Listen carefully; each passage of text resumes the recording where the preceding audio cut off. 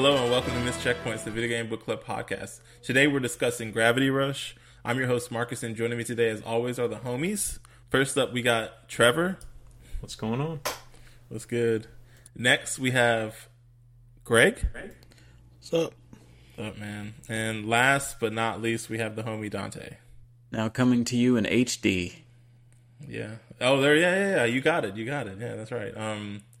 Well, this is Trevor's game for the month of April, so I'm going to kick it to him so he can introduce it.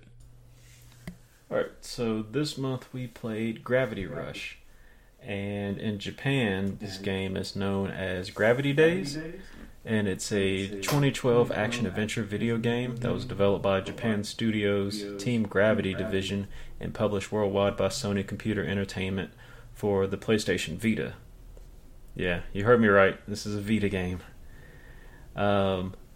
And just to kind of give a little bit of history on the developer and the director, it was developed by Team Gravity, also known as Project Siren, and they were known by that name because that was the first game they developed as a studio, and they were formed in 1999 by former members of Team Silent, which were the creators of Silent Hill. And the team was led by game designer and director Kiichiro Toyama, who alongside designers Kazunobu Sato and Junya Akura. And they left Japan Studio in late 2020 to form Bokeh Game Studio, and actually meant to see what games they've either developed or have in production currently. So I'll have to look at that later. But under... Wait, I might be able to answer that. Okay. Because I'm 99% sure they got dissolved since Sony pretty much dissolved every team but Team Asobi. Well, this is after they left. So they formed another studio. And this okay. was late 2020. Are we talking about... Because I know for a fact the Gravity Rush designer, like head designer dude, left in, I think it was February or March, whenever we were making the schedules and stuff. Mm-hmm. I don't think they have a Wikipedia page yet, but they may be working on something. But I'll go on ahead and go through some of their previous games, if you're looking that up. But under Team Silent, they developed a game called Snatcher, International Track and Field, and then Silent Hill, and those were all under Konami. And then as Project Siren, they developed Siren in 2003, Forbidden Siren 2, and Siren Blood Curse, which are all under Sony Computer Entertainment. And you may notice a trend, but all of these are like survival horror games, and which is what the studio kind of became known for. And then in 2012 they developed Gravity Rush, and 2015 they developed Gravity Rush Remastered, and then the sequel Gravity Rush 2 in 2017. The initial concept for Gravity Rush came from Kiichiro Toyama during the beginning of his video game career when he joined Konami. His initial idea was a vague image of people floating in space, with later concepts and ideas forming over time. Due to his work first at Konami as director for Silent Hill, Toyama was labeled as a horror game director, leading him to work for Sony Computer Entertainment on the Siren series as part of the first-party Japan studio. And then, let's see. When the project was being designed for PS3, the team felt confident they could match their concept video, as the console had been out for 2 years prior to Gravity Rush beginning development. The team saw and encountered little difficulty working with the established hardware, and this is when they were developing it for the Vita as well, or when it shifted to the Vita. And when they realized the Vita had far less power than the PS3, they needed to reassess the project, leading to their previous work being scrapped. Difficulties with the Vita's still fluctuating hardware specifications during the first year of development forced Project Siren to develop the game on Microsoft Windows personal computers, a rarity for first-party Sony developers, which I thought was interesting, that at the time first-party Sony developers didn't develop games using Windows. Toyama's greatest inspiration on the gameplay of Gravity Rush was Crackdown, And I think Marcus, you were a huge fan of the first Crackdown, weren't you? Yeah. Oh my God, I had no idea. Like that was in my bag. I was gonna pull that out at some point. Didn't know that he was inspired by it, but this game reminded me so much of it. So yeah, I felt it. And it influenced the upgrade system and open world. During early stages, the team contemplated giving players safe areas within which the gravity manipulation would play out similar to a puzzle, but test player feedback led to gravity-based navigation being applied to an open world. The team discarded the concept of fall damage, which I enjoyed, and Toyama had the team watch the film Hancock as a reference for Cat's sluggish movement through the air, which is funny because if you've ever seen that movie, Hancock is, I want to say he's like intoxicated during half the movie, so you can kind of see like in the animation that sluggish movement through the air. And the lack of a targeting reticle or automated aiming was included partially to focus player attention on the Vita's gyroscope functions and to prevent the game from being too easy. The touchscreen controls were intended to play a larger role in combat, but Toyama found the result more difficult to control and so restricted it to dodging. And the style and cel-shaded graphics of Gravity Rush were influenced by Franco-Belgian comics, with Toyama citing artists Jean Giraud and Inki Bilal. And I actually looked at some of their work. Giraud, I hope I'm pronouncing that correctly. His work looked like it inspired more of like the whimsical aspect of the game, or the game style. It has kind of a Middle Eastern feel to it, while Bilal, his work looks like it influenced more of the industrial feel of the game. And then the choice allowed the combination of realism and fantastic elements that Yamaguchi felt was unique to the style. Another influence on the world design was the film The Fifth Element. The concept of Gravity Rush stemmed from the scene from The End Call, a graphic novel series illustrated by Giraud. Several scenes showed characters falling through space, scenes which Toyama later emulated within Gravity Rush. And the world's culture was based on modern-day cities, while the buildings and streets of Hexville were based on towns and cities from northern and eastern Europe, combining old buildings with modern transport. Specific influences were the cities of Copenhagen and Amsterdam. The music, which was composed by Kohei Tanaka, noted for his work both in anime and on video games such as the Sakura Wars series and Resonance of Fate. Arrangements were done by Tanaka, Keiji Inai, and Yasuhisa Mirase. And I really just wanted to give them a shout out because I felt like the music was like an integral part of this game. It was very orchestral. You said Resonance of Fate. I didn't realize that, but like listening to the main song in the I guess the first city, it sounded just like something from Resonance of Fate, and I loved the music in that game, so it kind of hit for me. And then Tanaka was brought on board the project as Toyama felt Tanaka was the only one who could recall the orchestral melodies of animations from the 1970s, which I can't recall any animations from the 1970s. So I'd have to look up some to see like what the similarities were. An official album release, Gravity Days official soundtrack, was published by Team Entertainment in March of 2012, and the album received positive reviews from music critics. So that might be something to pick up while you're waiting for that J. Cole album to drop. And what about that other album, that joint one? Oh yeah, the TDE album that they teased. Yeah.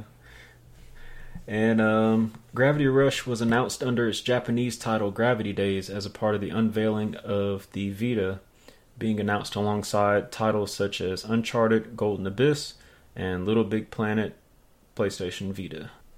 It received mostly positive reviews, and it had a Metacritic score of 83 out of 100 on Vita and 80 out of 100 on PS4.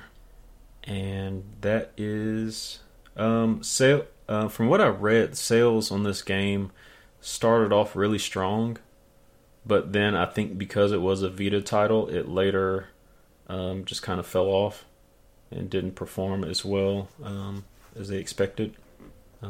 But that was it for the intro. So there was one thing that maybe I missed it, but I just wanted to say that the remaster was done by Bluepoint, the same Bluepoint that did the Shadow of the Colossus remaster. Yep. I forgot to add that on there. I remember reading it. I didn't... Man, like... So I was, like, looking up all those people as you were going, and, like, I even, like, when you were talking about the Fifth Element aspects and of some of that artist, Inky Bilal, his work made me think of, like, Fifth Element. It's very, like, sci-fi themed, Fifth Element / Blade Runner-esque. And I was looking at that John Gerard guy, and I don't really know what his work makes me think of... that other game we played. I can't think of the game now. It was my game with the horse and the dog. Kentucky Route Zero. Oh, Yeah, really? Yeah, his work, like at least the stuff I'm seeing right now, it just makes me think of like Americana. There's a lot of Western kind of stuff. There's like empty skate. I don't know. It's very surreal looking, and so it makes me think of that game. And then a little bit of that game we just played too, Grease as well. Some of the I was gonna say either Grease or Gorogoa. But yeah, and then like I guess you got like Greg's shout out to his composer as well, and yeah, like the Crackdown, like it scratched that itch so hard for me, dude, like I was bleeding, like oh my god. What I'm guessing everybody played the remaster, so we all played the PS4 version, I'm assuming. Nobody has this game on Vita. I was tempted to try it on Vita because I have one, but I just played the PS4 remaster just because for convenience, really. Okay. I actually do have the game on Vita too, but I think I literally put like 15 minutes into that version and just... Ever or for the podcast? Ever. Like, that was like the first time I turned on the Vita... booted up Gravity Rush for like 15 minutes. I'm like, I'll get back to this later. And was that when it first came out, or? No, I didn't get a Vita until I think it was at least a year in or 2 years in. Like I got it for 100, and I think it MSRP'd for 200. So What there was some time. How far in did you get? You said you got 15 minutes in. Like I literally didn't get past that first scene with the kid and the dad. Okay, I was gonna ask if you experienced any of the motion controls. Well, one, props to you for not paying resale. One, and then the other thing is, so what was it about the game that you bounced off of that initial time, if you remember? Honestly, I think it was the motion controls, and I just really didn't feel like it at the time. Because I was like, this seems a little weird, and like, in my opinion, this game does have a little bit of a learning curve as far as like navigating and stuff. And I think having that plus the motion controls just all at once was like, I don't want to take this. Let me find a moment where I actually have time to sit down with this game for real. Well, y'all know how I do. I looked at screenshots of this game and I was just like, oh, this must be like I was like, it was weird. I don't remember what else was on Trevor's list. Bunch of Switch games. That's right. And I don't know what it was about this game. Did you say why you selected this game, Trevor? I found it on a list of like hidden gems, and I looked at some of the gameplay, and I was just like, you know what? If we do have to play a game that's not on Switch, I wouldn't mind it being this one. Gotcha. Because it just looked fun. And then the art style looked pretty cool, too. Dare I say, this might be my second favorite game that you've chosen. Oh, I thought you were going to say of the year, but no. I'm not talking about for the year. I'm talking Transistor? about ever. Yes, after Transistor. This game, it hit. This game hit. I don't know. Fred said this was going to be a short podcast. What? I don't know. So I will say this before Dante and Greg chime in, because I think they may have a different opinion. But one of the things I didn't mention in the in my intro was that with the reception of the game, I think most of the criticism was about the latter half of the game. That's at least fair. as far as the story. Yeah. I looked up some reviews. Obviously, not obviously, but the reviews I looked up was a lot of for the remaster. I don't think I didn't purposely seek out any reviews on the Vita. I think most of the reviews for this game, because it just really wasn't talked about, it seemed like, on the Vita version or whatever. But the complaints I saw was the story and just like the kind of the, I don't want to say the learning curve, but it was just kind of like a little bit wonky once you got a handle on things. And a lot of people seem to be like, for a Vita game, this was pretty good, or which was kind of like, I felt like a little bit demeaning in a sense. Oh, it was, I understand. There's a lot of backhand stuff. It's like, oh, well, it's not a real PS4 game. Yeah. And I think it sells the game a little short. I will say there are some elements where I feel like this could be fleshed out more. Like, you guys know me, I don't watch videos a lot of times when we do our list. I just look at screenshots, and like it's bit me in the butt many times or I would say a handful of times where I look at a screenshot of games that we have on our list and I'm like, that looks cool. Yeah, sure. When I first looked at this game, I was like, oh, like I assumed this was going to be a Trevor game. Where it was just like a character like action game. I assumed it was going to be a walking simulator. Wow. Dang. Like I just figured it was going to be like a platformer. I guess maybe not a walking simulator, but like a platformer. Like I knew about the gravity mechanic, so I was thinking it was just going to be about traversing a level or the world or something like that. And it was like damn near this was a superhero game to me. Like, did you guys I didn't fast travel at all. Like I just had so much, like once I got a handle of the gravity mechanic, I just flew everywhere, and I did everything in this game. Like I got every single trophy. I did all the side missions. Dude, I deep dived this game. I got the same sensation that I got collecting The gems that I got when I was playing Crackdown and trying to get all the agility orbs, which was like something that that was like my favorite part about playing Crackdown, was just, oh, I see an agility orb all the way on the top of that building. Let me just go ahead and climb it. I'm like, oh damn, I don't have enough. And I like make a mental note in my head, like, okay, cool, I can't reach that right now. I don't have a high enough agility, so I'm going to make a mental note to remember this building, and once I get like to the next level, I'm going to try it again. And so like that was something that was very comforting for me when I played Crackdown, and I this hit that same exact thing where I would just get to a new section of the world, and the first thing I would do is try to collect as many, or if not all, of the gems that I could in that area. So like I was fully leveled up by the end of this game and everything, because like I just love doing that so much. Yeah. So let's not jump too far ahead of ourselves. Yeah. So I pretty much agree with everything you said. First impressions. First impressions. Yeah, what were your first impressions? This game reminded me of, I'm pretty sure Dante has played Kingdom Hearts 2, but have y'all played Kingdom Hearts 2? I haven't. Yeah, I played a little bit of it. So in that first part of Kingdom Hearts, you're in what's the name of the town where you're playing as Twilight Roxas? Town? Yeah, Twilight Town. I got Twilight Town vibes from this game. Like story wise, or are we talking just the feel of like the environment, and I guess the music, like it felt very serene. I don't know. Was that even with the stuff that was going on in the game that you felt that way? Kind of, because the enemies kind of appear like when they spawn on screen, they kind of appear like the Heartless do in Kingdom Hearts.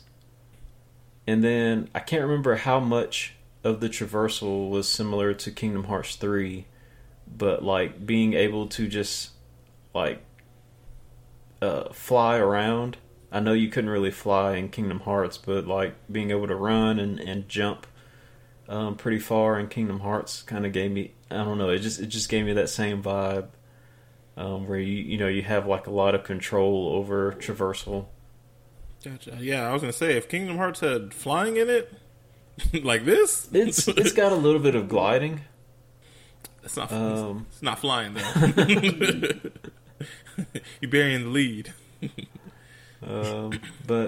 But yeah, that was my first impression of it, especially like with the music too, and the kind of Ghibli feel of it.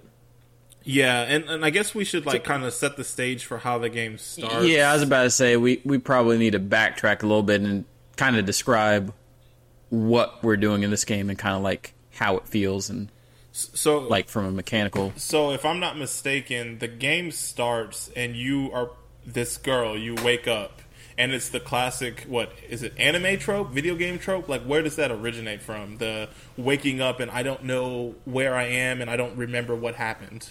I feel like Are you talking about amnesia? Yeah, but I mean, but that's a common trope in anime and video games, though. Yeah, I guess that's like their fifth element influence. Sure, I like normally. I feel like it's a well that's been visited way too many times. So like usually when like that turns me off of media a lot of times when I know that's how something starts, because I'm like, you can't think of a engaging way of introducing this character or whatever. So like I don't know, like to me it always comes off as lazy. So I had a little bit of apprehension about like how I would feel about the story when it started off that way, if that makes any sense. I guess it's supposed to make the player feel more connected to the character that they're playing as, because they know just as much about the setting as the character that they're playing. Mm-hmm. Like I get like, at least in video games I understand like it's like, oh, we can't like start a video game where, hey, how you doing? It's nice to see you. I haven't seen you. You know, like that kind of stuff. But like I always feel like a game. I'm trying to think. I feel like we already played Shenmue. Yeah, like and I felt like that better put me in, like, I don't know, like it better set the stage for me of like I'm becoming this character. I don't know if that makes any sense, because I feel like Mega Man to an extent is kind of a little bit like that too. At least this Mega Man Battle Network, maybe not to the same rate, but I'm not normally a fan of like, who am I? Where am I? Oh, I have these weird powers. Oh, weird. And then it's like a lazy way for them to introduce like the tutorial too, where it's like, oh yeah, you have this ability. You remember how to use it? And like, I don't know. I'm not normally a fan of that. And not to say I was a fan in this situation, but I was just like, oh, like it's going to be one of those games. I guess that's kind of how I felt. I'd have to at least push back against this tutorial stuff, because it's not like they just, I don't know, like a lot of games would have just been like, hey, as you're going, do this, do this, do this. They might have even had a section before the actual gameplay started where it's like, hey, here's just a room and we're going to make sure you know all the That's stuff. true. Whereas this one, it's like, okay, you have a cat that can kind of like help you shift gravity, and then you're trying to save this child who is kind of like caught in a gravity rift, if I recall correctly. Yeah. So basically you wake up as this character, and immediately there's a kid in danger. He's in this house, kind of like a favela style like housing situation, and his dad is like, you gotta help my son. You're a what did he call you? Shifter. A shifter. And so you're like, everybody else is like damn near wearing rags and like tattered clothing, and you're wearing like a BDSM outfit, and so you know you're different. You're built different, and so then, yeah, like you get the tutorial about like as you're trying to get to this house that's hovering and shifting away, and you're like figuring out how to get to it, and then you end up saving the child, and then you bring the child to the dad, and he's like, well, you couldn't have saved my house too? And I was like, this dude. Man, I was so mad. Yeah. Yeah, and then I was like, ungrateful mother. Yeah, and I was like, oh, this game has like, it knows what it's doing. So like, I think that's when I had the turn, when I was just like, oh, this game, like, it understands what it's doing a little bit, and it's like, I don't know, I just appreciated it wasn't like the classic, oh, thank God you saved my son, how can I ever repay you, and like all Just that. in a single scene, they kind of subvert the player's expectations Exactly. of how things are going to play out, because you're like, okay, I'm the hero, I saved the kid, every game's going to reward me, but then you get lambasted not only by the dad, but the kid too that you Yeah. just saved. Man, I was and then about your to- character runs away crying, Yeah. more or less. Yeah. And I would have tossed him back up in the air. and then like another thing I really appreciate is both of the father and that child are recurring characters in the game, and they're like basically like, well, since you didn't save our house, can you do this thing for me? And like they like basically treat you shittily and basically like, well, you owe us big time for not saving our house, so we need you to do this thing, and oh, because you owe us, you need to get a job here to, you know, make some money and give me some of the money you're making. And like your character is so naive and like willing to go along to get along that she does it. And I don't know, I couldn't stand the characters, but I really appreciated that they were there. So I don't want to go too far into it since we're still kind of like just getting into like the story beats and all that. But throughout the game, you have side missions, and that's kind of where you can make your money. That's where you meet these characters throughout the game, and you can make money to try to pay them back. And I did not touch any more side missions after I did one. Where you make some money and you come back to give it to them, and there's a little girl, and I forgot what she was complaining about, but she needed some money for something, and the dad and the son had disappeared, so you give the money to the little girl so you can help her out, and then the dad and the son come back and they're like, hey, where's the money? It's like, we didn't forget. And it's just like, really? And it just felt like we were in this good times loop of like trying to get money and then breaking even, and it's just like, I don't want to do this. Like, I'm just gonna ignore you throughout the rest of the game. So I didn't do any more side missions after that. Did you? I meant to look this up, but did you look to see if the side missions were just on the or not on the DLC, on the remaster? Like they were not on the Vita version. Did you see? The way Blue Point operates, they almost always do 1-to-1 remasters. So I'm assuming that the DLC was on the Vita version. I'm not positive about that, but typically speaking, they wouldn't have actually changed any of the story or missions or any of that stuff. So I'm like 99% sure. You're actually, yeah, you're right. So I'll just quickly say what, like it said, it included all the DLC released on the Vita version. So it looks like the only thing that they did, one of the main reasons for making the remaster was Toyama's wish to bring Gravity Rush to a wider audience. In addition to increasing the frame rate, the team were able to implement upgrades to the lighting, blur effects, draw distance, and graphics engine. So it was, and character models were also upgraded. So basically it was like a graphical improvement, I guess a literal HD version of the game, but everything else was the same. So because I was going in thinking that was all added, so I didn't have that context. But the one thing I would say about, so you didn't do any of the DLC, Trevor? No, not at all. Did either of you? No.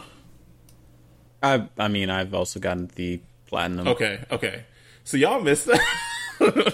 Like I won't say like the DLC, like it's not all that. Like each of them have their own kind of like there's a unique costume that you get in each of the DLCs.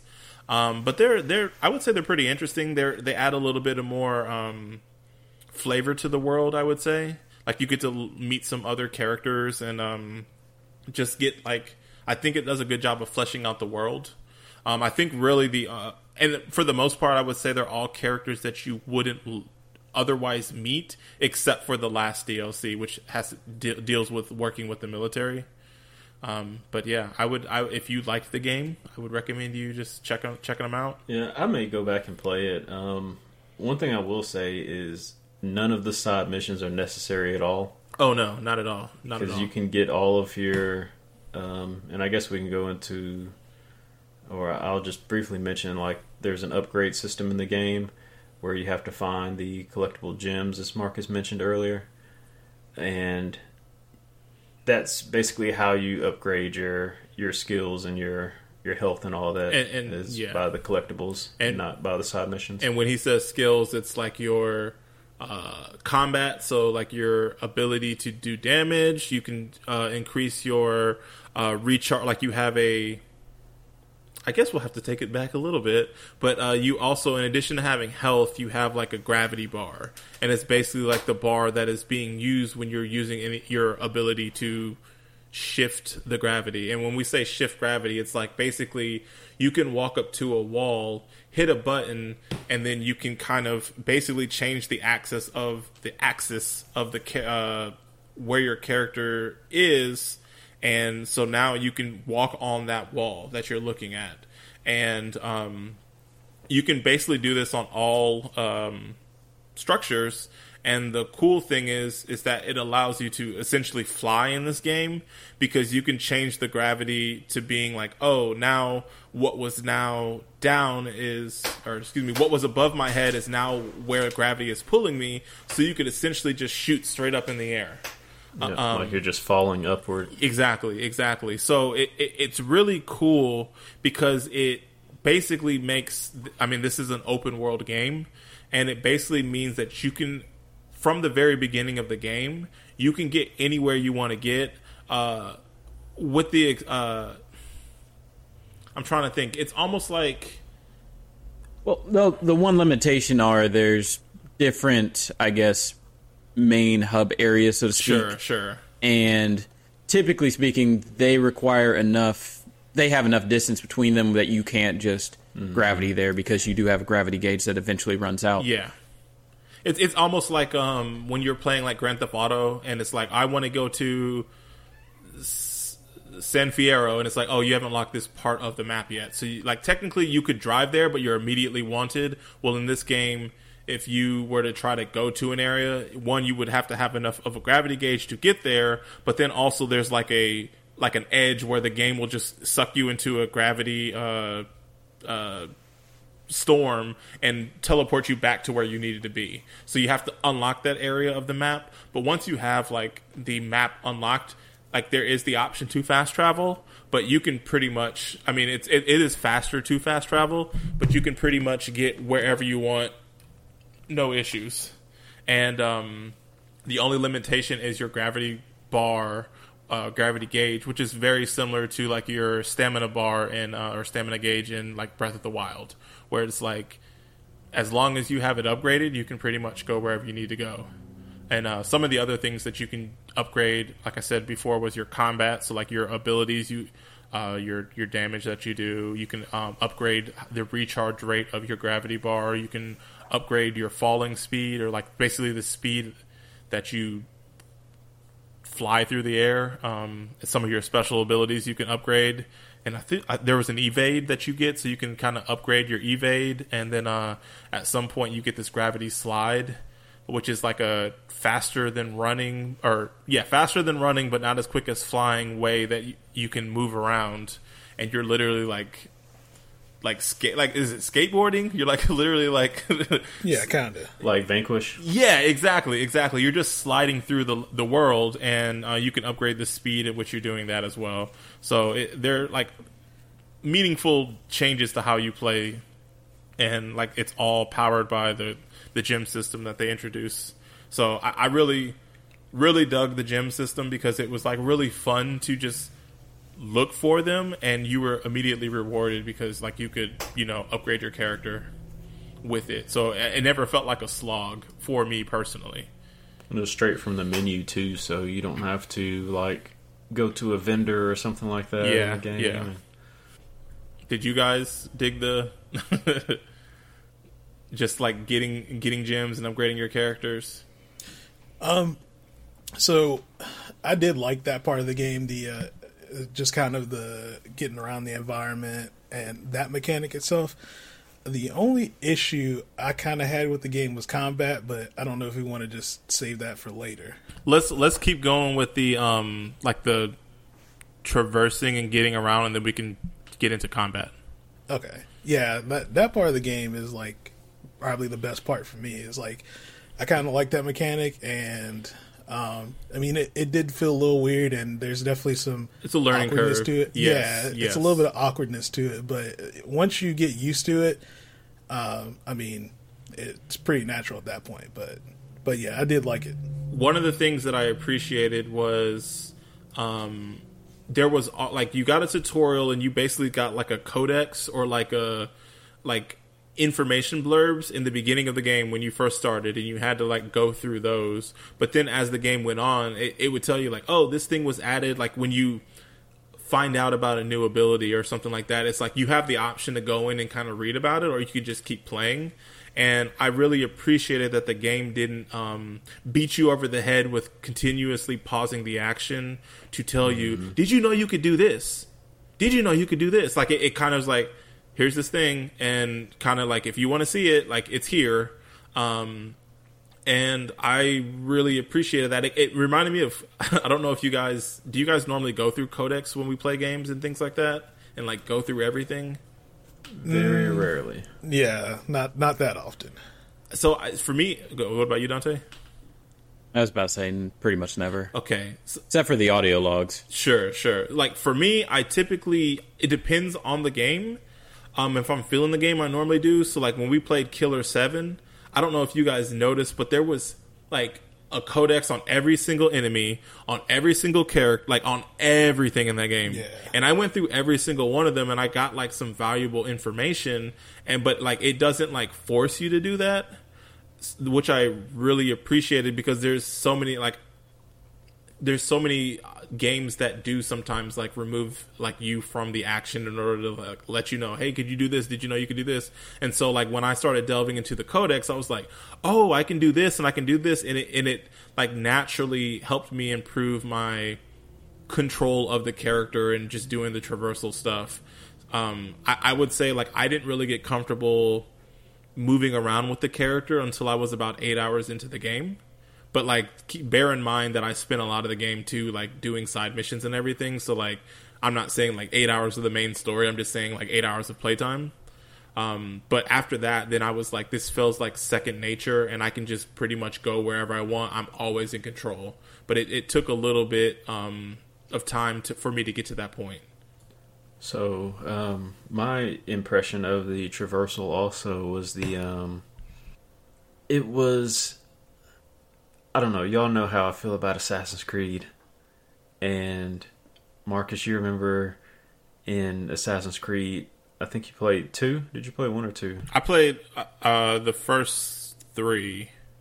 Okay, so there are the collectibles around? Mm-hmm. The feathers and everything? Yeah, there's feathers, or in some of the games, or first game, there's the flags.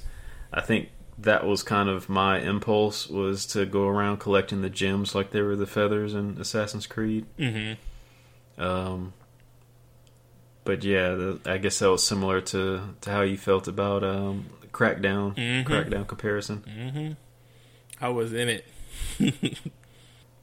Yeah, I guess for me, the closest equivalent games that I can really think of are Spider-Man 2 for the PlayStation 2, and then also the new Insomniac Spider-Man, as far as just quickly using your momentum to just kind of swing through a city, more or less, and you're kind of just in full control of the character and just making these very tight turns with them. And I don't know, I really, really appreciate the movement system they designed for this game specifically. Did you feel like you had the learning curve as well, or how long do you think it took you to get a handle of it and feel like you mastered it? See, I still don't feel like I completely mastered it. Like, I feel like I had a good handle over it probably within the first hour or two of playing.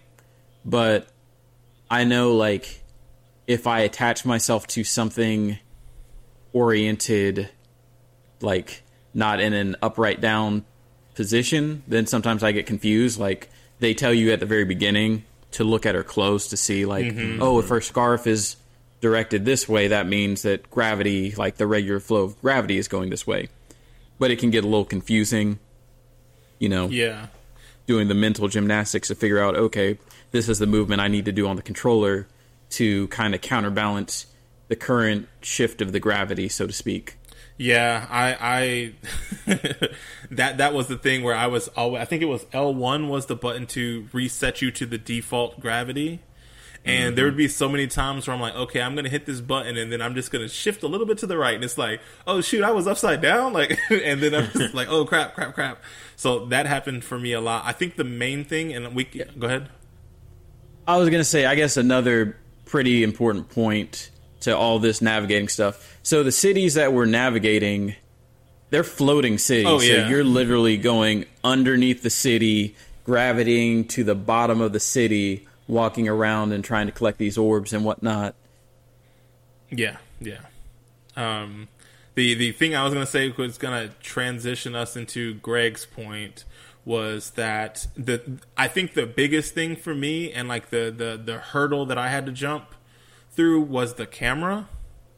There was so many times where I was like, if I could only, I'm like, get the camera to reposition this way and like put me back to the behind my, like, locked to being behind me, and like that would never happen. So like I constantly was like, I think it was hitting in the left, I think it was the left thumbstick, or was one of the right thumbsticks. I think, yeah.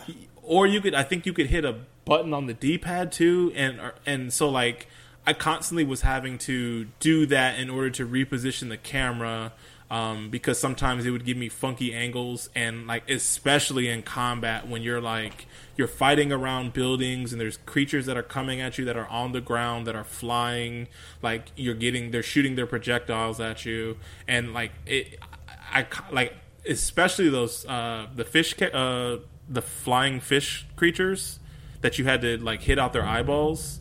Those ones in particular around like tight spaces and buildings, those were always tricky and like always made me like, I gotta adjust my camera, and then I'm good. What were some of your issues that you said you had with combat, Greg? For me, it mostly broke down to it's just not enough variety as far as like the enemies, right? Like, they're Na'vi, so they're kind of like these. What's one good way to explain? I'm trying to think of like how you would describe the enemies. Would you call them in Kingdom shadow Hearts? creatures, the nobodies or something? Is that what they're called? They don't look like nobodies, Yeah, but just the way they kind of pop up. Gotcha. They kind of look like Heartless. That's the word. That's what I was trying to think of. That's okay, yeah. But yeah, like kind of my issue is like there's only so many enemy types. There's all variations on the same, and basically you defeat them the same way. It's just kind of you swing at them basically until they blow up. You know, whether that's in the air or on the ground, or you grab something and then you sling it at it. But essentially, you're always like fighting them the same way. So at a certain point, it just kind of got boring for me. Like as far as combat. I wish there was a little bit more variety to how you could, fight them. I don't know if maybe it needed maybe like maybe a deeper battle system, but I don't know. Maybe that's too much to ask for with trying to incorporate that with the gravity stuff. You know what I mean? I think earlier on I would agree with you because you're getting used to your abilities, you're mostly fighting enemies on the ground level. But later on, like throughout the game, you learn to start incorporating like your gravity skills in order to attack enemies. And of course, every enemy has like that, like the weak point, I guess. Yeah. But it has like this bright ball somewhere on it, and that's where you have to aim, like with your gravity kick.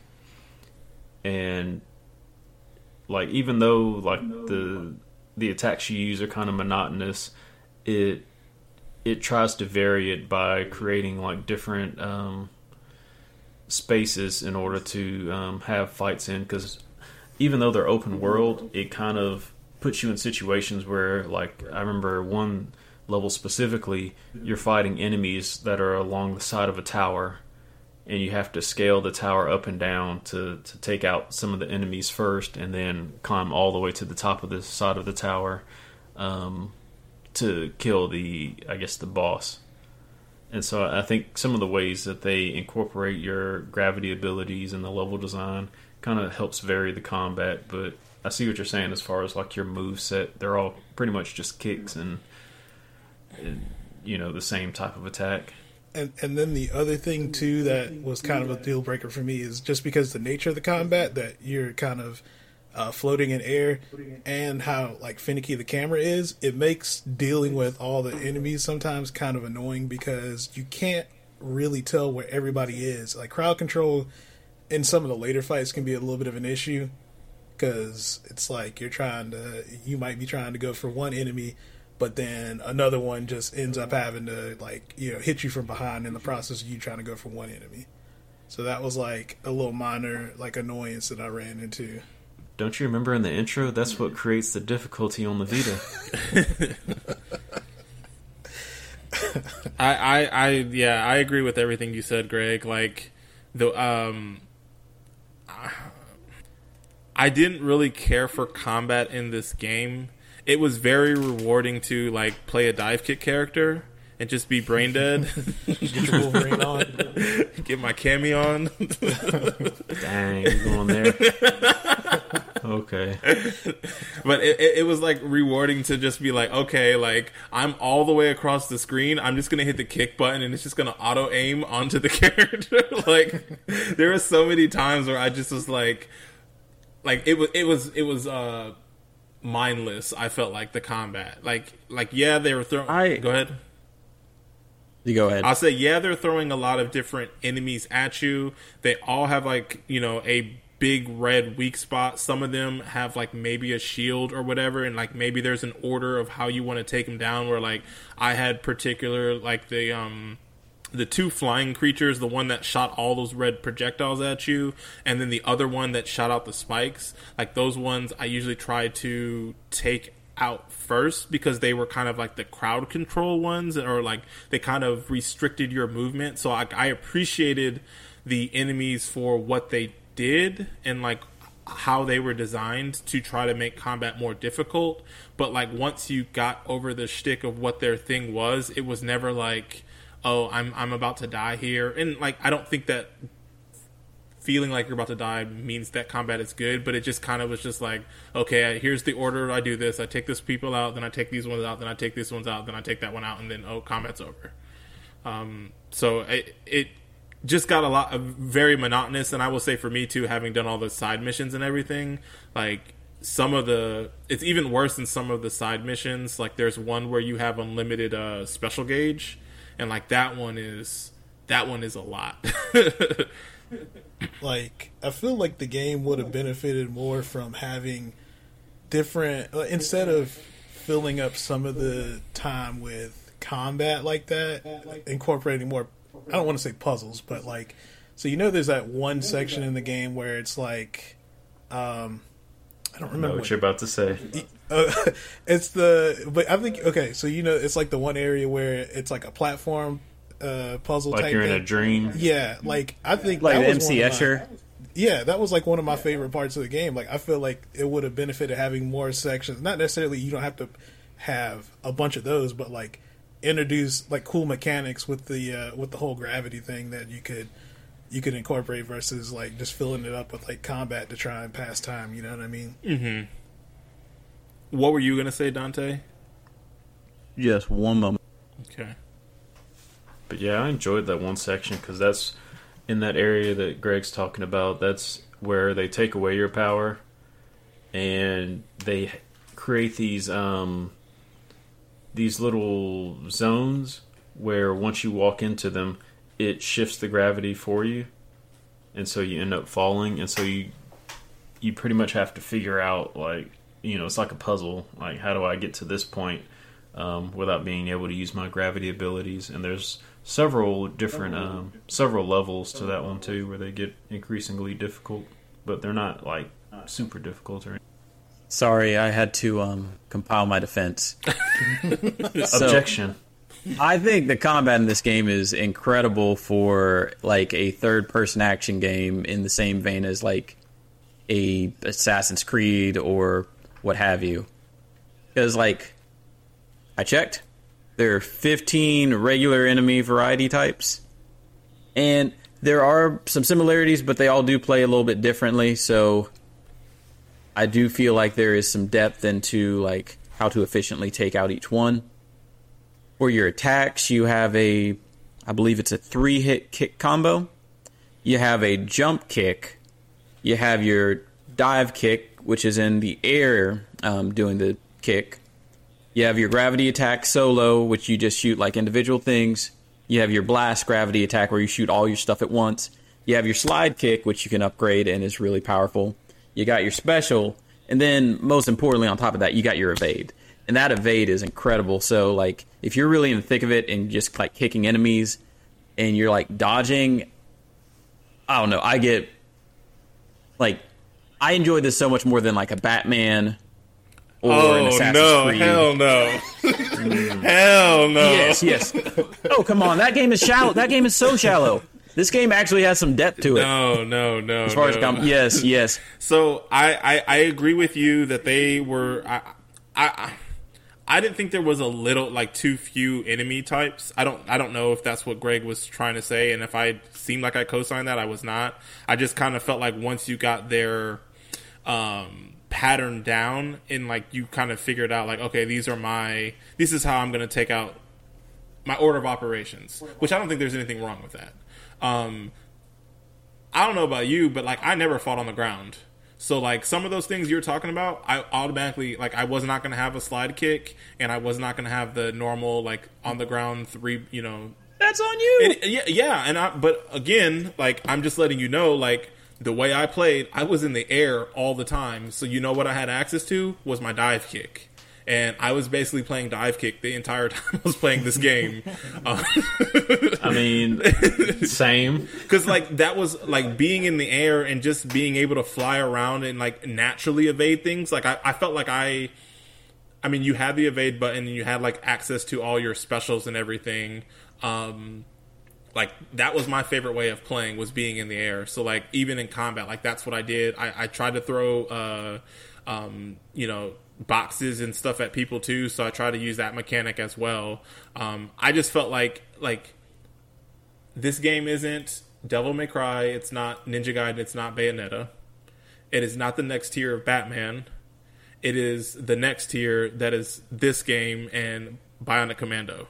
And I love the combat in Bionic Commando. No. I love the combat in Bionic Commando. This game, the combat in this game is so much better than freaking Batman. I disagree. Don't even disagree.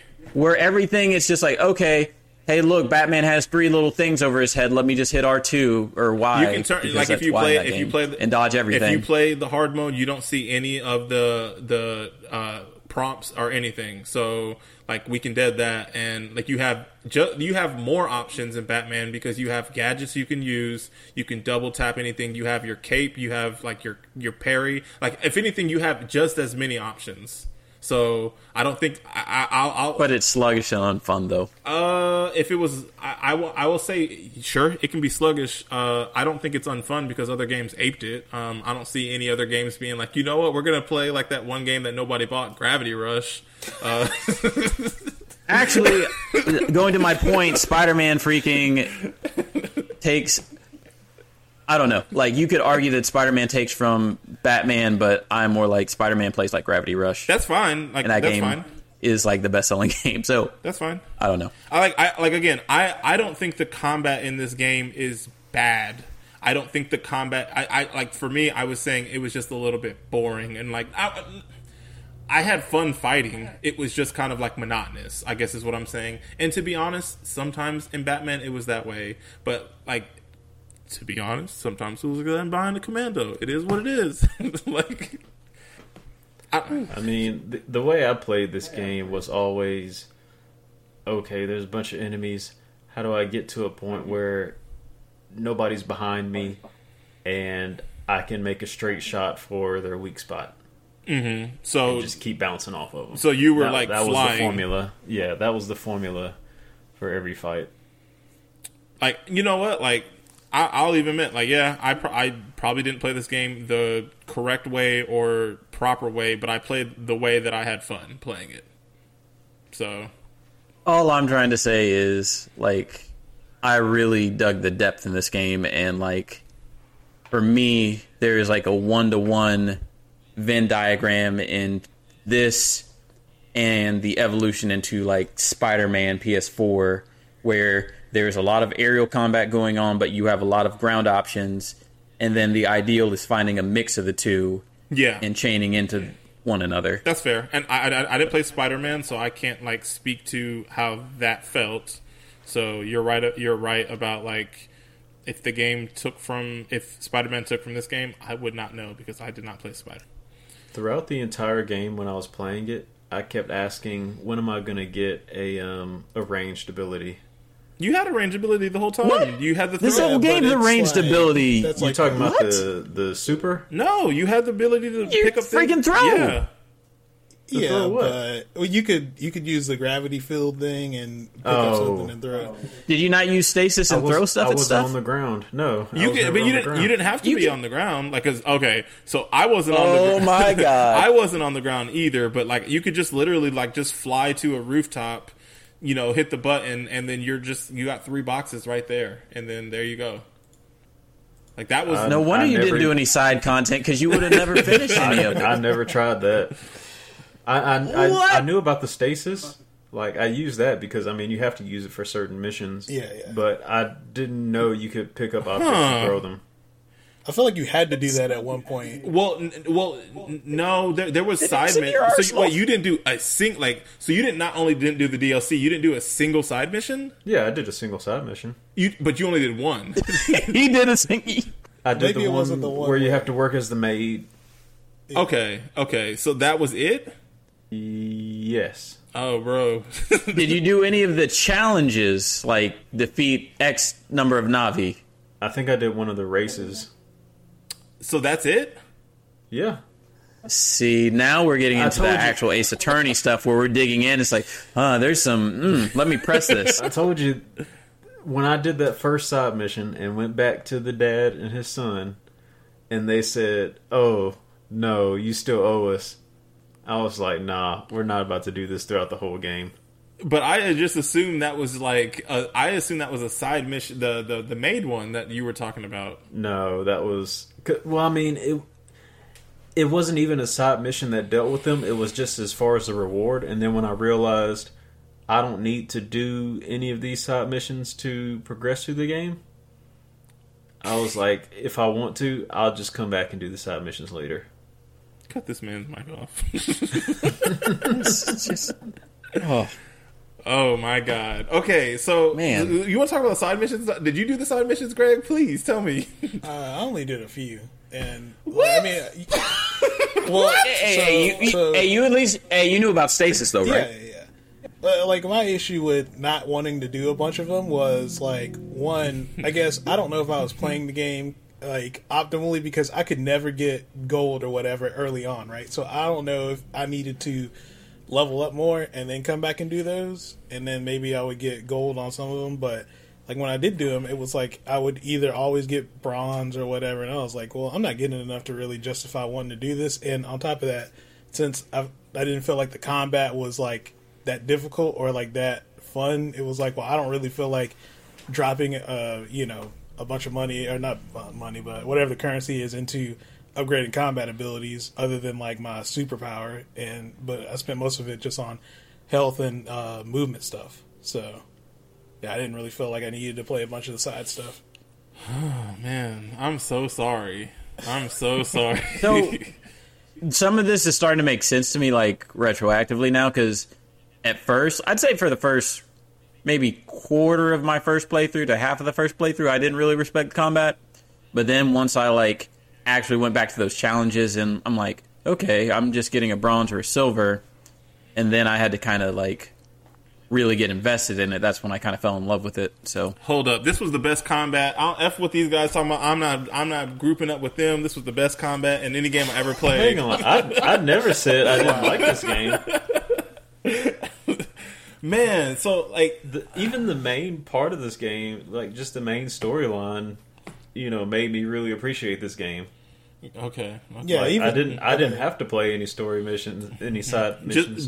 Just imagine if you would have played the side missions, how much more you would appreciate it. it was so good, I wasn't invested enough to go and look at the other content of the game. Exactly. When those credits rolled, I was just like, do I even need to go back to those side Oh missions? my god! You trying to act like this? Do I need to deal with that father and his son? no. Oh my god! All right, well, let me tell you what you missed out on, my friends. So the side content I felt like was really like, again, like it. You know how Greg was, because Greg made the comment, I wish there was like more puzzles and like things in this game. Like the side content was where they added more stuff to the game. So like obviously they had the races, which I'm assuming that both of you guys did. Yeah. And the cool thing about the races was that there was obviously ones that just required you like kind of floating through the air, but then they also had ones that were sliding only, like using the gravity slide, and then they had ones that were like both, where it was a combination. It was almost like an obstacle course where you're like basically traveling this whole section of the map where you're like running on this building and then you gotta run here, then you have to gravity slide, and then you have to like, those were really fun. They obviously had combat ones where you had to earn a certain score, which to me, the combat ones were my least favorite ones, when it was just like just do what you normally do and take these people out. But then they had specific ones. So I guess because they had one that required you to only take out enemies using the, what is that move called? The B button.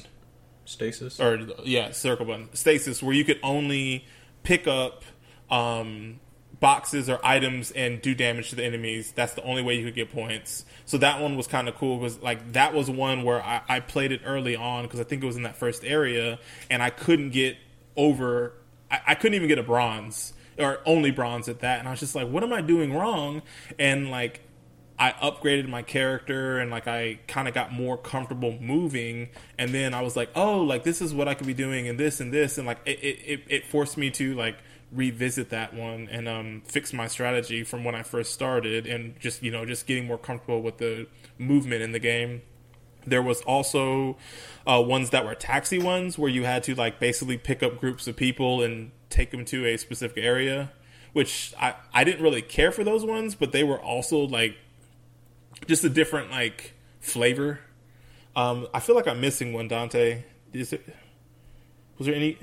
So there was combat. There was the taxi ones, the racing, taxi, racing, and there's the sliding only ones. Like there's the no energy races. Yeah, as well. yeah, those ones too. Where those ones were like you started off the level or the race, and it was like a normal race, but you started off without any gravity gauge, and you had to collect those little boxes, and instead of them refilling, they would just give you a portion. So like those ones were really fun as well. Was there any other ones? So that sounds like the only one that I didn't do. So I did the other ones, like at least one or two of like each of those. Yeah, I don't know. Obviously, the one too that I was talking about earlier, where you had unlimited. They were like harder ones, where like if you completed them, you got a specific like trophy. And like, so the one that I remember, because this one took me the longest to do, was basically going to one of those. What were those? The Rift World, the very first Rift World, and so you had to like take out all the enemies and score a huge score, and you had unlimited special gauge. So like that one was really fun, because you could just like spam on the special gauge button and like do. Like each one of them had like a specific thing that you had to do, and you were fighting every single type of enemy across this huge world. And there was some other. I think there was a race one, like going through the lava world again. Yeah, man. Like, I really dug the side missions. So like, it definitely was a nice change of pace when I was like, oh, I got a new batch of side missions. Let me go knock some of those out, and then I'll go back on the main story. So like I was always fiending to do more of the side missions. Yeah, and this is, I guess, tangentially related, but like to the point about the story in the game, I really appreciate like one, the story itself for like not being too overly serious. It's kind of like it's almost like you're the friendly neighborhood Spider-Man of sorts for most of the game. And then the side missions also kind of augment on that, the ones that actually have like stories attached to them. Yeah, yeah. And they're just like, to me, those were opportunities to familiarize yourself more with just like using things, like especially like ones where it's like use the gravity slide or doing. I think there was one where they had those floating like taxis, and you had to do a race where you had to like hit all those. So it introduced new gameplay elements and helped me get more familiar with elements that I wasn't used to using, like the stasis or like the gravity slide. So I enjoy doing those, and I feel like it made my experience fun. So sorry for you, Trevor, that you enjoy this game and you didn't even get the full enjoyment out of it. I might go back and play some more of it. And was there anything else combat related? Yeah, so one of my questions was, how did you guys feel about the side challenges? Well, X that out. I mean, really, I think the only other thing that we have really to talk about is like story and one of my other knocks on the game, which I think we've kind of alluded to. But how do you guys want to talk about the story?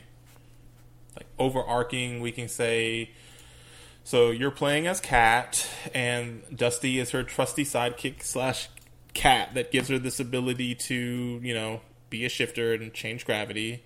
And basically, there's something weird going on with the world where these gravity storms that have like completely broken up this floating city of Hexville. So your job is to kind of restore the city. So you befriend a police officer named Sid, right? Yep. Sid.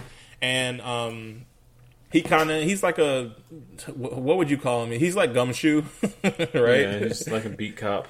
Yeah, but he's like, you know, kind of a goofy dude and doesn't really have a lot of sway, but he has like, you know, a good heart. And you kind of befriend him and do some missions with him, and then you meet this person named the Creator, Gabe the Creator, who is really trippy, and he introduces you to these rift worlds, which are basically where parts of the city have gone. So I believe there's 3 or 4 rift worlds in the game, and once you complete those, which are they're way longer, drawn out chapters of the game, you basically restore a new section of the city and get access to it. And like, it's crazy to think about, but like, it's almost like an Avengers, you know, like where it's like, oh, like we've been living for 5 years without these people in our lives, and all of a sudden they're back, you know. And like, that's kind of how this is, where once that section of town is gone in the Rift world, all the people that were there and everything are gone too. So you're like reuniting family members with each other and like, you know, things like that. So it's really cool. And I think you reunite all of the city, and you get this weird mission. I feel like this is a very high arcing, like, I'm not hitting all the story beats. I think the only thing that I missed was there's another shifter that you come across named Raven, who is just like you. She also wears BDSM gear, and her pet is a raven, hence her name. But she kind of views you as a rival / enemy. She thinks you work with Mayor Bolsey, And so she tries to, anytime you do any good, she's like, what is your end goal, or what do you plan at, and everything. And so you come to blows with her at some point where she's like trying to stop you because she doesn't understand what you're doing and why you're doing it.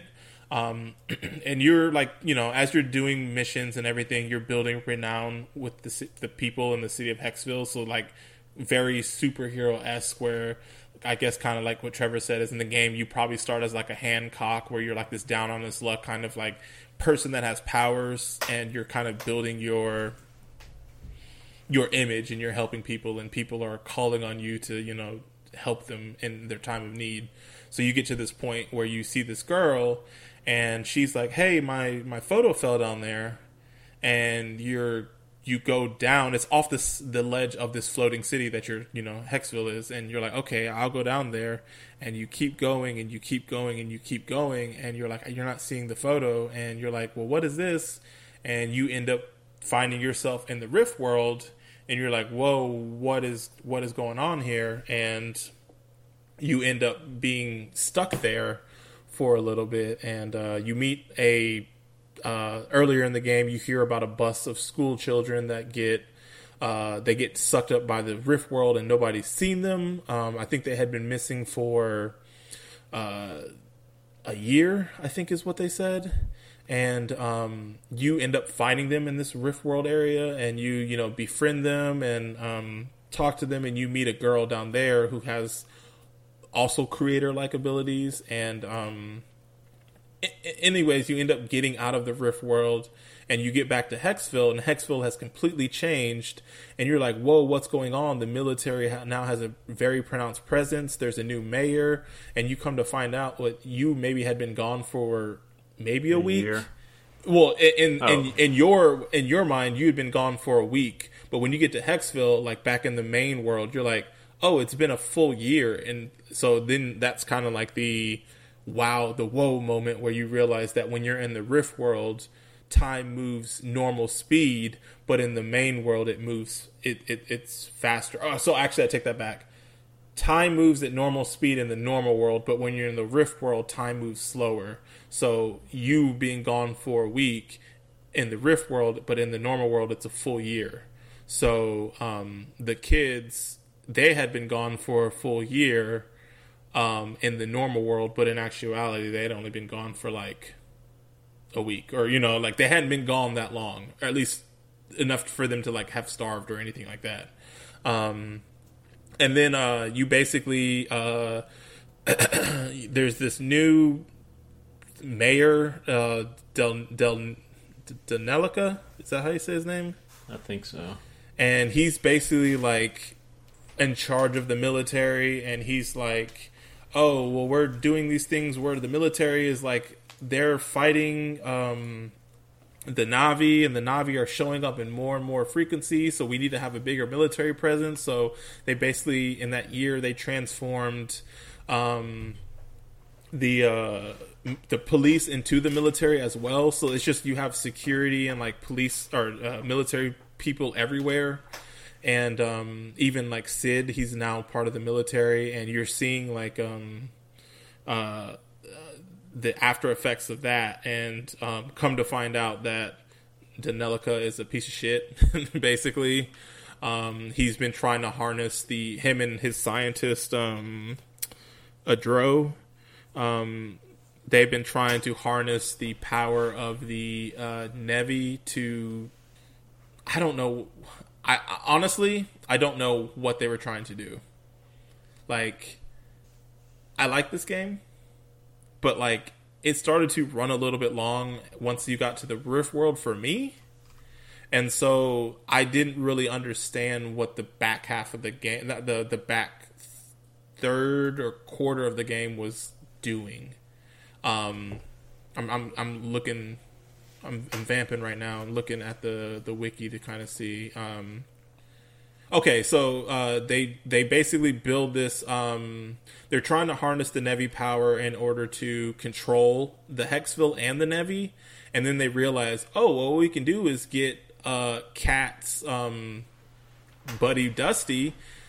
he's a magical creature, and he can harness. Like they find out or realize that these pets are actually Nevi as well, and just powerful Nevi that are fighting for good, and we can harness their power or whatever. So he ends up like basically separating you from Dusty, trapping you, but then Raven comes and saves the day and helps you out. And then you basically the thing that they created was called the Sea Anemone, and it's basically this huge Nevi destroying ship that's powered by this huge Nevi, and it ends up going haywire, and you have to like team up with both Raven and then another character, Unica, was a enhanced military operative, and you guys have to team up and take down this Sea Anemone, and then Anemone, and you destroy it, and it also kills Edro and Denelica in the process. Yeah, that's like the end of the game. The children get returned from the Rift world into the main world, and people hail Cat as a savior and a hero, and that's kind of where the game ends. Also, one of the coolest things about the story, like it delivers some of the story beats through like a graphic novel. Very Azura's Wrath-esque. And it's pretty cool because it also has like motion controls for the PS4 controller. So like when you move it, it kind of rotates the panels on the comic. That was literally the only time I ever used the motion controls was during the, like, I didn't know if you guys had that same thing, but that was like the only time. Did I miss anything, Dante? That was pretty accurate. So you weren't a fan of the story? So I really liked the story, like the first half of the story, and I just felt it got a little bit up its own butt at the end of it. And like personally, like I said, I wrote after, I think there was 21 chapters in this game, and I wrote after chapter 14. I think I was like, this game is starting to drag. I don't know, like, and like I wasn't sure if it was me because I was doing all of the side content as well, but I just kind of felt like it got very long in the tooth, the game did, and I just kind of was like, I don't really know what's going on anymore. Like I felt like I had a grasp of the story, and then like once you got back to the Rift world and everything, like I just was kind of like, oh, I don't know what's going on. I feel like a lot does change once you got back, for sure, with the whole, because the military wasn't really a thing. Yeah, and they just come out of nowhere, and yeah. Well, I mean, it's been a year. Sure. Yeah. It just was just kind of like, oh, like now they're a thing, and then like on top of that too, I felt like there was a little bit of disconnect because like you were working with the military, and then also they had those side missions where you were doing stuff with the military. Mm-hmm. And I felt like they were at odds with each other. I felt like. Well, you were definitely like not happy working with the military. Oh yeah, for sure. But it just felt like it was like, oh, like we are working with the military as a way to I don't know, it just kind of find out what they're doing, right? Yeah, like you were just being trained, and it was like, you know what, yeah, sure, I'll join you guys, but then also you were like getting reprimanded by them, and then also in the main story you were working against them, kind of, in a sense. So it was a little bit. Oh yeah, it was confusing, kind of like not covert, but like yeah. You were out to get them from the beginning. Well, yeah, and for me, it was my least favorite of the 3 DLCs. I much preferred the one doing the race with that motorbike gang, and the one being the maid. I thought I preferred those over this one, the last DLC. Gotcha. I wasn't really like. It's been a minute since I've done the DLC, so. Oh, you didn't play it this most recent time? So this most recent time, I just played up to defeating Alias. Oh, the first time. Mm-hmm. Gotcha. Yeah, I think he pops up again, or you have another encounter with Alias in one of the DLCs as well. It's a fake. Yeah, alias. yeah. I didn't want to say that because Sorry. I didn't want to say that because they may. Dang, now you ruined it for me. I'll Oh never man, all play that it content now. Trevor hasn't got to. Man, Trevor, you have to actually use stasis on Alias. Actually, you kind of do because you have to use stasis to get that bomb out of the trash can. So, Wait, I did that. That's but one. you didn't use it in combat. Yeah. Well, okay. So there's definitely there's a Alias after you kill him pops up 2 more times. I think one is in a normal mission, and one is also in a DLC. And I think the DLC is the one where it's the boy. I think, or is that the main mission? Honestly, I can't remember, but I do remember both of the instances you're talking about. So yeah, like I don't know, like I think the story is interesting. Like I said, I just felt like it ran a little bit long. It was just hard to kind of follow it at the back half because when they introduced that Sienna chick, and it just kind of gets confusing because I'm like, oh, this little girl is also a creator, but also is it Young Raven? Like I didn't understand that part because they were Young Raven is somebody different, and like I just didn't understand how she could be in 2 places at once, or I guess she wasn't in 2 places at once. But I just was like, how did she get the like? They never answered the question. Is like, how do you get the shifter's power? And that was something that I was. So if you want to find that out and more, you have to play Gravity Rush 2. Yeah. And which I assumed that would be the case. But Raven was initially one of those kids that got what's it called, like In the bus, on the bus. in the thing. She got out, aged, and then Was trying to save I think them. it's like Sahi is her name or something. Sienna, I can't remember what her name was. the Sienna chick, the creator, the child creator. No, she wasn't Sienna. Sienna's got the blue hair and stuff. They show a picture of young Raven at some point. Oh, yeah. And- Okay. I know. Because they talk about her all the time. They're like, oh, like the kids down there, they're like, oh, she was our protector or whatever, Satya. Yeah. But then she just kind of like disappeared. Yeah. But it's very obviously Raven if you look at the picture. Yeah, like the hair and everything and just the attitude. She's that one dude's not brother, sister, or like he just kind of like looked after her. They weren't actually siblings. Yeah, I don't think they were sibling, but I know who you're talking about. I can't remember, but he was like the leader of the crew at the down there. Oh, Zaza. Yeah, Zaza. Yeah, I don't know. Like I do you guys have anything else? Like, because I have some questions too, but do you guys have anything else story wise that you want to say? Well, once you had mentioned Usher's Wrath, because that was one thing I was going to mention too, is that like that final battle, I was fully expecting there to be like some button mashing or quick time events. You missed I was it. like, man, where is it? It's like, this is the perfect time for it.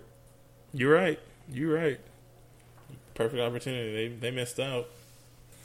Yeah, I'm not going to push back too much on the story because it's definitely like your mileage may vary. Yeah. But I do appreciate how unique the story in this game was compared to most stories, and not just in like, I don't know, like the characters and stuff. It was just like the type of storytelling they use, where it was a very much more like personal, like I'm not trying to really save the world type of thing. It was just like, here's this person trying to fit into their community and kind of find a place for themselves. Yeah.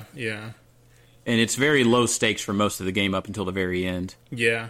One of the things, it was so stupid, but I was like, appreciated it, was like the fact that you lived in a, like a sewage pipe under the city, and like your first couple of missions was, I need to, get some furniture. Get some used furniture. Yeah. Like, oh, you're throwing that out? That's a perfectly good lamp. Can I have it? Or, oh, I need a bed and a mattress. And I don't know. It was definitely like, it was stupid, but it was like the kind of stupid that I really enjoy, where it's just like, you know what? Like, I appreciate what they're doing here. I appreciate it. So yeah, like I know for me, I think I was a little bit more harsher on the combat than I probably should have been. But like for me, like the traversal was my favorite part of the game, and then the combat, and then the story. Like if I was to like say like here's my hierarchy, it's like I really enjoyed the traversal. The combat was fine, it was cool, and then the story was like my least favorite thing. But I still really enjoyed this game. Still really enjoyed it. Is there anything else that I forgot or we forgot to talk about? I feel like that's it. Do you guys? I'll go ahead and say I really dig the music. Music was sick. I mean, at least for me. Yeah, I enjoyed the music. It really set the tone for like the environment. I think my favorite music, or like when I started noticing it, which sounds stupid or bad, but was when you got to play, Sean, that theme where they talk up this place that's like, this is the place where people sin, and like, you know, like this is where people gamble, and they have like drinking here, and there's prostitution, and then like you get there and it has this like tune that it's like, okay, I can see it. So that was by far my favorite like little section of the game, or like where the music, I was like, yeah, like I'm feeling this music right here. It was very jaunty, and I really appreciated it. Yeah, I feel like that's kind of like a signature track where it's got like that trumpet and horn and stuff, and yeah. just kind of goes off. Yeah, go off. Stun on them. Yeah. I had questions, but I feel like I think we answered like almost all my questions. Yeah, we did. We answered all my questions. I've got like a fun question if you want. Sure. So, if you could become a shifter, what would be your animal of choice? And like, I guess, what would be like your abilities? I mean, I thought gravity was like the only ability, because it wasn't Raven a gravity shifter. Yeah, but too? I think Raven could also fly. I guess because of her animal. Yeah, I guess that makes sense. I guess that would make sense why you always landed on your feet, because your animal was a cat. Aha!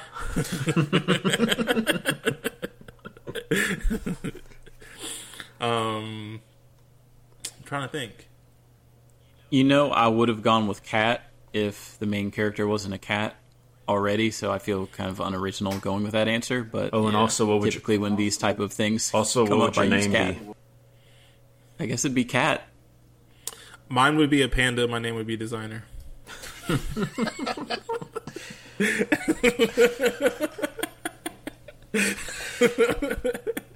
feel like I can't top that. Like honestly, I don't really know. Like when you said what would your powers be, like immediately it was like obviously it'd be gravity. When you said, well, it could be anything, I'm like, then I just started thinking of Avatar, and I'm like, well, obviously then I would just be an Earthbender. I don't know. I really like. I was like Gravity Rush, okay, and you know, and then I was like, oh, like this is, you know, like that's a pretty cool power, being able to manipulate gravity. There's a lot you can do with that. So, like, I think that would be a cool power to have. Yeah, I feel like that's enough right there. Yeah. I mean, like you could manipulate gravity for yourself. You can basically make things around you be able to, you know, ignore gravity as well. You can basically fly. Like, you know, what else do you need? To be able to turn into a panther? Is that yours? No, I'm just saying, like, towards the end of the game, she gets the ability to turn into a panther, or like a big cat. A hot cat. I thought Sea Wasp was kind of cool, like character design too, because it looked like she was definitely a war vet, because she looked like she was missing an arm and a leg. Yeah, both her feet, because she had like the tink tink. She had the bit back paper clips. But she had like the little like peg leg, but it was on her hand, like the little like lance. No, what is it called? Is it a lance? Is that what they do in jousting? Right? She had like a miniature. Yeah, you know, like the dudes ride the horses at each other with the long spears. That's called a lance, I think. And like her hand, she had like, because she was missing a hand, so like one of her hands was like a miniature one of those. Yeah, it is. Because her name was Sea Wasp. Come on, man. So she had her like little stinger.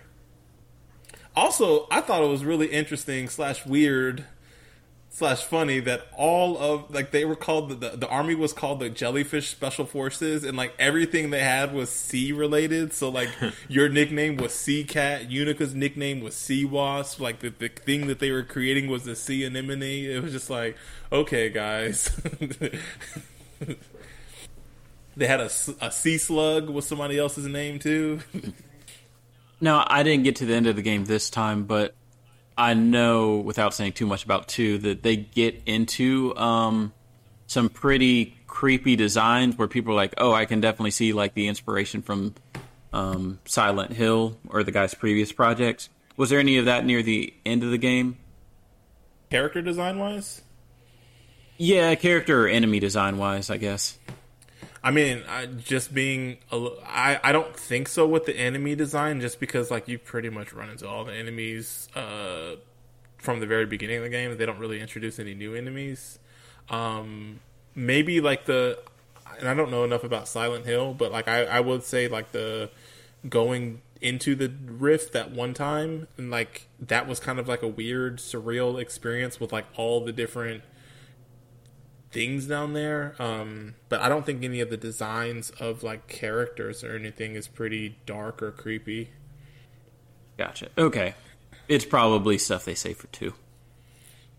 I just remembered a question. Do you guys have? I mean, I guess you guys still have to finish beating the first game, but do you guys have any intentions of playing the second game?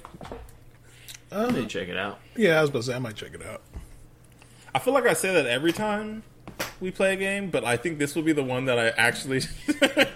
Well, I did end up playing the second Phoenix Wright eventually, but yeah, Gravity Rush 2 is $10 on PS2 right now. So, well, it looks like all the time. So, I think that is like, yeah, I think I would definitely play this game just to see. The only other thing I was gonna say is like, I did not appreciate or like the costumes in this game.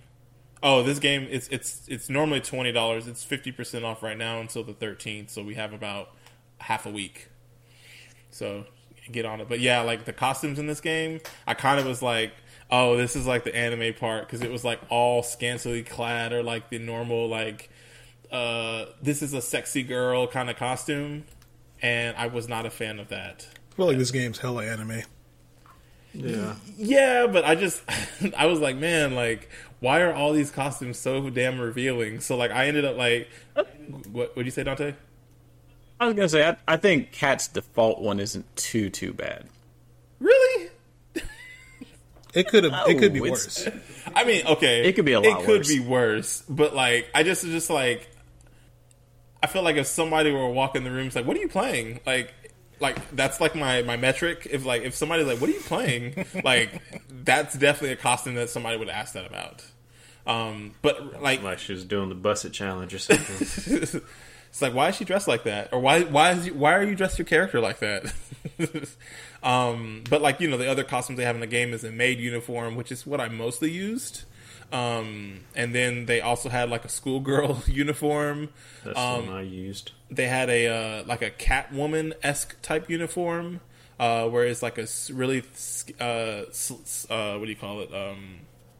Scantily clad. Not scantily clad. That midriff is exposed. Yeah, midriff exposed. Like, you know, the cut is right between her boobs. Like it's really skin tight. That's the word I was trying to, like a skin tight like Catwoman suit. She even has like the goggles on her forehead and everything. And then she has the military costume, which I think the military costume would have been the one I rocked with, but like I was like, yo, F the military in this game. So I didn't wear that one either. So yeah, it was just the maid uniform was the one that I ended up going with. And I did look at the costumes for the next game, the second game, and it doesn't really get any better. Like there's like a nurse kind of costume, you know. There's a Hooters style, or like a drive-through waitress where she has like the visor and she has like a white top with like a apron on, and there's a beach where she has like really short shorts and a tank top. So I guess they know their audience. And then also, I think I read too that all the, at least the costumes, like if you played the first game, the DLC costumes carry over. So if you unlocked them in the first game, then you have them in the second game. I think I saw something like there was at least 10 costumes total in the game that you could have in the second game. So it would be worth, if you intend to play Gravity Rush 2, if you want to have all the costumes, to at least play the DLCs in the game and do that. And so the only other thing, I'm guessing obviously Dante didn't do it this time, but there was these special challenges on the Rift World where there was like, if you explored, there was like in each of the Rift Worlds there was a hidden enemy that was a very, very, very powered up version of an existing enemy. And when I say very, very powered up, it's like, I think the first one was that very basic Nevi that was just the one that crawled on the ground, the little crab looking one, head crab looking one. And the only way you could do damage on it was with the gravity kick. And then on the Fire World one, and it took like, I think 15 or 20 gravity kicks in order to kill it. And once you killed it, you got a ton of gems. On the Lava World, there was a the one that had like the 5 or hit spots on the back, and then the one on the front that did the long punch. And that one you could only do damage a certain way on that one, and then there was another one that you could only like do damage a specific way. I think it was the big flying one that had like all of its little orbs were along its spine. But those were really interesting too, and just kind of switched things up because there was like a specific way that you could approach them and attack them, and they rewarded you with a ton of gems and everything. And I just thought it was kind of interesting because they were hidden. So like it was pretty difficult to find them. Not difficult, but it was like you had to. It rewarded you. They were off the beaten path. Exactly, and like so, like I know for me, I was like trying to get all the gems. So like I was like, I can go here. Okay, I'm gonna go here, and then like I stumbled on to one of them naturally, but I didn't know what to do. And then when I saw all I ended up looking up the trophies and just seeing what I was missing. And then when I saw, there's hidden characters, and I was like, how do I get to them? And I was like, I did run into that, and like you had to be like a certain level of like gravity kick in order to even do damage to the things. For one of them, so I was like, that's why when I was attacking it, it wasn't doing any damage, because I wasn't high enough level. So after I was close to beating the game and I was fully leveled up, I went back and did all those, and that was kind of cool. So, I was like kind of a little bit sad because like this game is an open world game and it doesn't really have like a off the beaten path. You have to know what know what you're doing in order to find this thing. And then I realized, it's these particular creatures are the thing that it is. So I was like, okay, that's kind of cool. But yeah, that's Gravity Rush. Do you guys have anything else? Good game, good experience. Okay, so that's your answer. Great game, great experience. What about you, Trevor? Great game, great experience? Great game, great experience. That's crazy, man. Just think about what you would have said if you would have actually played it. Yeah, I'm almost upset he said great game. This game was fun. I know what you mean, Dante. If I didn't play it, I don't know what I'm missing. I know what you're missing. Dante, great game, great experience? Great game, great experience. You said, just to reveal a little bit, you said this was like your third time playing this game? Or at least starting it? Yeah, so I played through it once, got almost everything, played through it again in 2019, and finally got to Platinum. And then for the podcast, I played about half of it. Gotcha. So I am with Dante. This is great game, great experience. This is, like I said, this is my second favorite game that Trevor's chosen. So he finally chose this, he finally chose another banger. You played Brothers too? Actually, you know what? Like I was like, you chose more than two good games. You've chosen another good game. I think you chose Oscar's Wrath, Oberdin, Journey to the West. You chose that? I thought that was Greg. Oh, did I? Yeah, I think that was Greg. Okay. Yeah, that wasn't my game. Yeah. So, shout out to Trevor. If you put Trevor's game on a criminal lineup, you could pick him up. I mean, you're not wrong. I know how to pick them. I mean, you see, Trevor either gets a home run or strikes out. So, I think it's our voting system because I try to put up a variety of games. Y'all just so happen to choose games that I would obviously pick. He said, y'all. I choose a variety of games. And then he said, "Oh yeah, you chose this one, and you got rid of all the Switch games." Or Trevor would be like, "Here are four walking sim s type games, and then here's the PS4 game." So we know what you're doing, Trevor. Yeah, I'm looking forward to Hyperlight Drifter and Raj. What is that? Raji. Never heard of it. Oh, we'll find out. You're gonna learn. We'll see.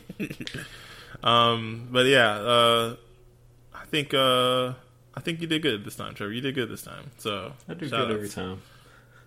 Sometimes more than others.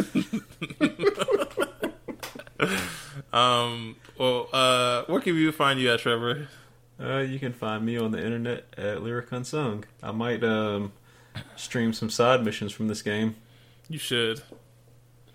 Where can people find you at, Greg?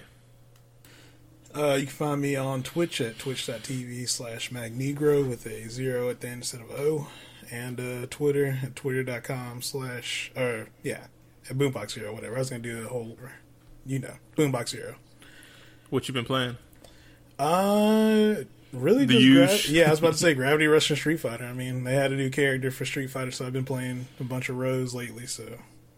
Okay. Is she still, what's the name? Luffy's favorite character? He actually doesn't like her in this game. They got smaller? You know what? They might be about the same. For you two that don't know, there was a French player named Luffy, and he was really known for his Rose play in Street Fighter 4. He ended up winning Evo, and he said he only chose her because she had big titties.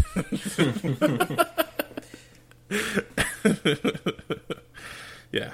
Where can people find you at, Dante? People can find me at twitch.tv/awakencloud, and I will be playing. Right now, I'm playing Sonic Adventure on Tuesdays and Animal Crossing on Sundays, and Thursdays typically like my other game day, which you'll have to tune in and find out. Okay. And you can find me at Twitter at Potato Salad. If you like tuning in to Missed Checkpoints to find out about hidden gems, cult classics, and indie games, then share us with your friends, family, and the Not Shitty subreddit communities you're in. Comment on our Facebook page, add us on Twitter, leave us a review, preferably 5 stars on Apple Podcasts so we can appear higher in the leisure category. With that, we are Missed Checkpoints, and we're out.